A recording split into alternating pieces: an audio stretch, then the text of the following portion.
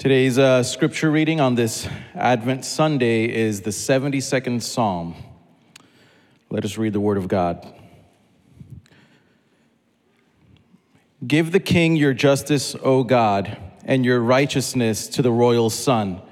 May he judge your people with righteousness and your poor with justice. Let the mountains bear prosperity for the people and the hills in righteousness. May he defend the cause of the poor of the people, give deliverance to the children of the needy, and crush the oppressor.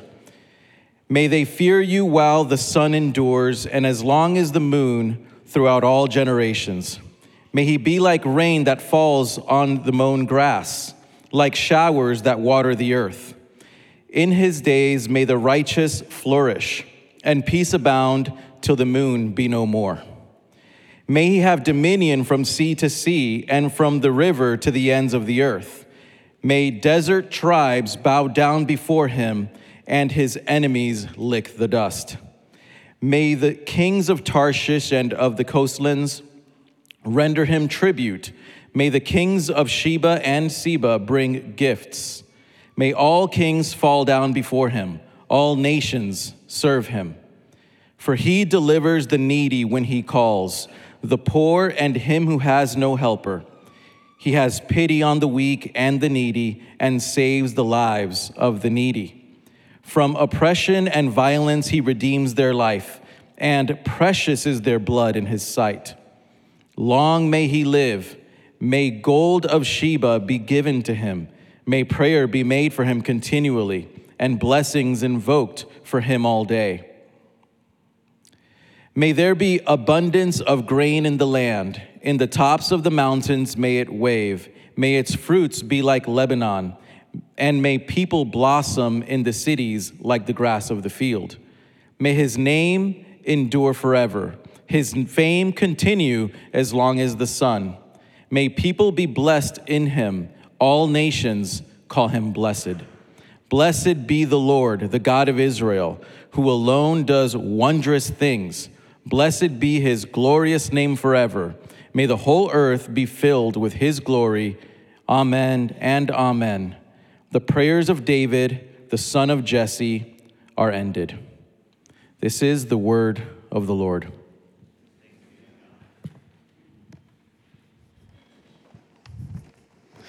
Thank you, Sam. Good morning, Lake Baldwin Church. In 2017, I went on a missions trip to Cuba, and it was a wonderful, sweet experience. But at the same time, it was very upsetting. Let me explain. It was wonderful and sweet because we were developing a relationship with a pastor and his congregation over there. We were traveling over there. We were bringing gifts and supplies, medical supplies and whatnot, and we wanted to spend the time with them, getting to know them, getting to know their context, both encouraging them, but also receiving encouragement from them and learning how do they do ministry over there in Cuba.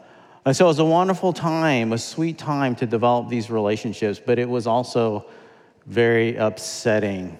You know, I remember we were traveling over there with a Cuban pastor who lives in Florida. And I remember so distinctly what it was like landing at the airport. You know, this pastor was coming over. He, too, wanted to bring gifts. He had a whole suitcase full of gifts and supplies, things that were hard to get. He wanted to bless his family there. And when we landed in Cuba, I remember going through customs, and I was nervous. I was wondering, would they question us? Why were we here? Were we going to preach the gospel openly? Would they take and confiscate the supplies that we were bringing? And I remember going through customs, it was like we didn't even exist. We just sailed right through. They barely even looked up and go ahead. So we went and left, and we were outside the airport. We were waiting for our pastor friend, Cuban national. And we waited, hour upon hour, 4 hours, 5 hours. The end of the day came, and he finally emerged. And this pastor was livid. He was livid. He was so angry. They had badgered him. They had questioned him. They had made him feel super uncomfortable. They took all of the things he was bringing for his family. He was livid. I remember him saying, this is how Cuba treats its own people. How Cuba treats its own people. You can learn a lot about a country and its ruler by looking at how it treats its people. You know, we over that course of that week, we began to experience a little bit of what it was like to live as a Cuban. You know, I remember understanding the food rationing that would go on there. You and I, we would just go out and we can eat anything we want here in America. We have access to anything we want. But you can't just do that in Cuba. You can't just say, I'm going to have a steak dinner tonight and make it happen. And I remember one of the evenings, the ice cream that we were eating was gotten on the black market. You can't just have ice cream every night like some of us do, right? The people there in that country were not flourishing. They're not flourishing. You can learn a lot about a ruler by looking at how the people are treated. As we come to our passage today, as we look at Psalm 72, we're going to look at God's kingdom through the lens of a prayer. And in this prayer, you're going to see three petitions, three asks. And these three asks are for justice and righteousness. An ask for an eternal, endless reign, and an ask for universal dominion. And as we look at these petitions for this king, we're going to learn about the king's kingdom. But as we look at the character of the king's kingdom, we're going to look and understand and learn about the king of this kingdom. You know, Psalm 72, the subtitle of it is Of Solomon. And it ascribes the authorship of the psalm to Solomon. But zoom down to verse 20. It says, the prayers of David, the son of Jesse, are ended. Now, this is not a contradiction. If you're a student of the Bible, you know that the Psalms, the book of Psalms, is broken up actually into 5 books. And Psalm 72 is the last of book 2. And so verse 20 is really saying that most of these Psalms were written by David, so it's not a contradiction. But this psalm is a prayer. It's a prayer of Solomon. We don't know, actually, is this a prayer that he prayed for his own kingship? Is it a prayer he prayed for his son? Is it a prayer that the kings of Israel prayed over as they were coronated? We don't know. But as we unpack this psalm, we're going to see that this prayer is only fulfilled in one king, one coming king, and that is King Jesus. Let's look at that first petition. It's a petition for justice and righteousness. Give the king your justice, O God, and your righteousness to the royal son. This is a wonderful prayer for any ruler, for any king. Why is that? We all want our rulers to maintain and administer justice and righteousness. We want the king to enforce rules and law and for there to be order, for there to be equity. So this is a wonderful prayer for any king. But I want you to note that this petition is not just for any sort of justice or righteousness. Look with me. It is for the king to have God's justice, God's righteousness. Give the king your justice, O God, and your righteousness to the royal son. You know, governments, parliaments, Congress, rulers, they're always struggling. They're always struggling to define justice and righteousness. And what does it look like to treat people with equity and fairly? The standard for justice and righteousness, the foundation for every rule of justice and righteousness resides in the fact that God is the just and righteous one. He is the absolute standard. And so this prayer for the king is actually a great prayer that we ought to be praying for our rulers, even for our own president. Give our president your justice, your righteousness. Isn't that what we long for? One of the key jobs of any ruler having justice and righteousness is to judge the people. See that in verse 2. May he judge your people with righteousness and your poor with justice. If you're a fan of the NFL, maybe last Sunday, like me, you were on the couch watching the game between the Bills and the Chiefs. Anybody watch that game? A couple of you guys did. You know what happened. There was 1 minute left in the game, and the Chiefs were behind. They needed to score a touchdown to win. And with 1 minute left, Mahomes, he's dropping back, and he zings the ball.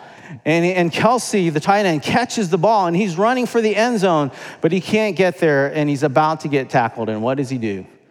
He laterals the ball to Tony, and Tony is all by himself on the other side of the field. He catches the ball, runs, scores the winning touchdown. But no, if you saw the game, you know what happens. Flag. A flag was thrown. Why? Offensive offsides. A penalty that is rarely thrown. I think a couple years ago, it was only 2 times, and last year, maybe 3 or 4 times. A penalty that changed the game. I mean, this past week, the pundits were in an uproar about it. Was it just? Well, actually, if you look at the footage, his foot was over the line. But was it fair? Was it fair for the refs to intervene with a rule that is rarely called? You guys decide. Whatever you think, we want justice, we want righteousness. And whether it's our NFL refs, whether it is Congress, we want justice, we want righteousness. We care deeply as a people about that. And the foundation for any ruler starts with justice and righteousness. And here is the plea. Here is the petition. Give your king your justice and your righteousness. But what does it look like? Look with me at verses 3 and 4. Let the mountains bear prosperity for the people and the hills in righteousness. May he defend the cause of the poor of the people. Give deliverance to the children of the needy and crush the oppressor. I want you to see the connection between justice and righteousness and the prosperity of people. Look at the parallel that is being set up in that first verse. Mountains bear prosperity and the hills in righteousness. There is a strong connection for God between his justice and righteousness and his care of the poor. And these are not just any poor and needy. If you look back at verse 2, they are his poor. His poor. They are God's poor. They are his to defend, his to care for. And any government that rules with justice and righteousness and does not have thought or care for the poor is not ruling with God's justice and God's righteousness. And as we look at this petition, no king of Israel would fulfill this. In fact, as we look at human history, no ruler on planet Earth comes close to fulfilling this petition. And it tells us much about the coming king. He's a king who would say in Matthew 25, as much as you've done it to the least of these, you've done it to me. If this is the character of our King Jesus, and we are his kingdom, what sort of people ought we to be? John Calvin says it this way: we must make the invisible kingdom visible in our midst. If we want people to know King Jesus, we need to give them a taste of his kingdom to see just what kind of king he is. You may know that our church is engaged in Mercy Ministry in the city. We're engaged in Commission 127, Elevate Orlando, Jobs Partnership, 306 Foundation, and many others. We support these financially. So when you guys give, we give to them. But I want to encourage you at the personal level. What would it look like for you What would it look like for your family? What would it look like for your small group to engage in the poor, in the needy, in the defenseless? You know, I think the greatest apologetic for our age, for our culture, is for us actually to live out the words that we say. To bring the gospel with our deeds, not just with our words and with our arguments. To put on flesh, to incarnate the good news. To be the good news to someone else who is suffering. And we need each other to do this because it's hard. It's hard. I need help doing this. I need encouragement. I need inspiration. I need accountability. We need to do this together. So as we look towards 2024, let me encourage you. First of all, if you're not in a community that's helping you do this, find that community. And secondly, this goes out to our small groups, our community groups. Let me encourage you. Find a way to engage in good news for the city. Find a way to do this together. Maybe give up one of your meetings per quarter or twice a year and find a way to engage in bringing good news to our city. This is the petition for the king, for the ruler. Justice and righteousness, and this is what it looks like. Let's look at the second petition. It's for an endless reign. Verse 5, may they fear you while the sun endures and as long as the moon throughout all generations. Now, as we look at this verse, it should become very clear that this is no ordinary king that we are praying for. This is no ordinary king because his kingdom is an everlasting kingdom. It's while the sun endures and as long as the moon and throughout all generations forever. The longest reigning king in Israel was a mere 55 years, Manasseh. And of the kings and rulers of the earth, only their lifetime. But we're praying for a king to have a reign that will last forever. This is the reign of a coming king, a kingdom that will never end. When the angel Gabriel came to Mary before Jesus was born, this is what he said to her. Behold, you will conceive in your womb and bear a son, and you shall call his name Jesus. He will be great and will be called the Son of the Most High. And the Lord God will give to him the throne of his father David, and he will reign over the house of Jacob. How long? Forever. And of his kingdom there will be no end. Jesus is that greater son of David, even that greater son of Solomon who wrote this prayer. He is the coming king whose kingdom will never end. His reign will never cease. Now, I don't know about you, but I'm pretty glad that presidents in America have term limits. And I'm not necessarily referring to the current president, but it's a good thing. Because when you think about rulers on earth who have ultimate power and have no limit to their reign, it seems that endless reign equals endless corruption. Endless reign leading to endless corruption. But this king that we're looking at in the scriptures here, he is one who will reign much differently. Look with me at verse 6. May he be like rain that falls on the mown grass, like showers that water the earth.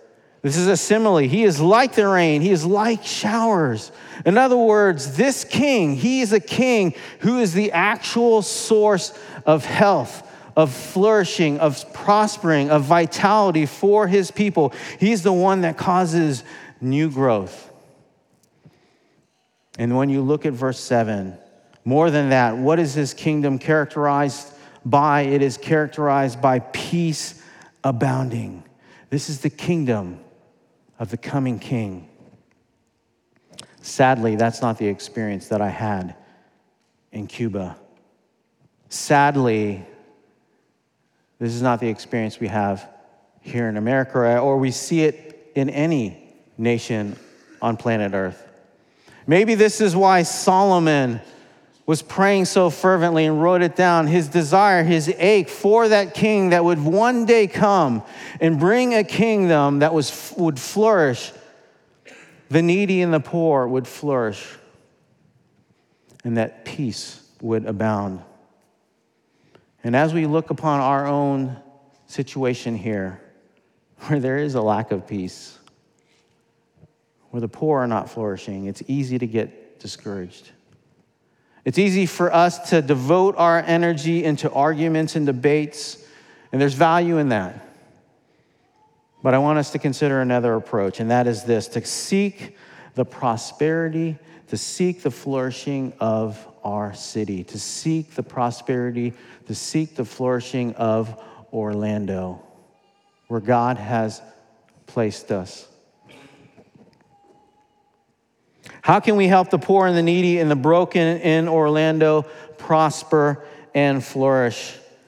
And again, it's that thing that John Calvin said: we must make the invisible kingdom of God visible in our midst. Jeremiah had a similar word for the people of Israel living in exile in Babylon. And in Babylon, they were in a hostile, secular, pagan culture, similar to ours. This is what the prophet says: seek the welfare of the city where I have sent you into exile, and pray to the Lord on its behalf, for in its welfare you will find your welfare. Seek the welfare of Orlando, because that's where God has us. You may know that our vision is this: transformed by the grace of Christ and compelled by his love. Our vision is to be a flourishing community, marked by love for God and for our neighbor. We look into the future and want a better future. We want our community to flourish. How does it flourish? It's marked by love for God and love for our neighbor. Later on in our vision, it unpacks that. What does that look like? What does that good news for the city look like? It looks like serving the poor and the needy around us. That's part of the vision. That's part of who we are at Lake Baldwin Church.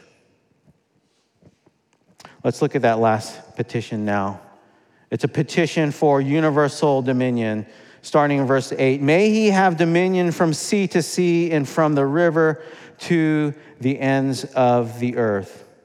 This is a coming king who is going to rule over all nations, but he's not only going to rule over all, he is a king who is coming who is going to unite all nations. He's going to unite all peoples. No longer are we talking about a king who is only solely ruling over Israel. He's a king who is ruling over the Gentiles as well. When you look in verses 9 and 10, you see the desert tribes, the kings of Tarshish and the coastland, the kings of Sheba and Seba. These are the Gentiles. He is king over them. And what are they doing in those verses? They're bringing tribute to the king. They're bringing gifts to the king. And we get at Christmas time, we get a hint of that. The Magi bringing their gifts to Jesus. But we see this ultimately in its glorious fulfillment in Revelation 21. Where the nations, all tribes, all tongues, all peoples, bringing their glory and their honor into King Jesus. These nations, these Gentile nations, they have not been conquered. They have not been compelled. They have not been manipulated. They have not been forced to worship this king, but they have been wooed and attractive. And how is that? What would compel them to bring gifts to worship? Look with me in verses 12 through 14. What kind of king is this? For he delivers the needy when he calls, the poor and him who has no helper. He has pity on the weak and the needy and saves the lives of the needy. From oppression and violence, he redeems their life, and precious is their blood in his sight. No, they are not conquered. No, they are not compelled. They are wooed. They are drawn in by the heart of this coming king. When we look at the kings and rulers of this earth, guess what? They don't see the poor. They don't recognize the poor. They overlook the poor. Why is that? The poor, they can't contribute. We can't tax them. They have nothing to offer, nothing to bring. But our king is not like the kings of this earth. Psalm 72 is not about a powerful, political, earthly king, but it's about a coming king who is gentle and lowly. A king who would give up the riches of heaven and become poor. A king who knew a throne of endless glory and would trade it for a cradle in the dirt. A king who would become poor and weak and needy and defenseless as a babe in a manger. A king whose heart is drawn to the poor, drawn to the needy, because Scripture says they are precious to him. And he's a king who knows what it's like to walk in their shoes.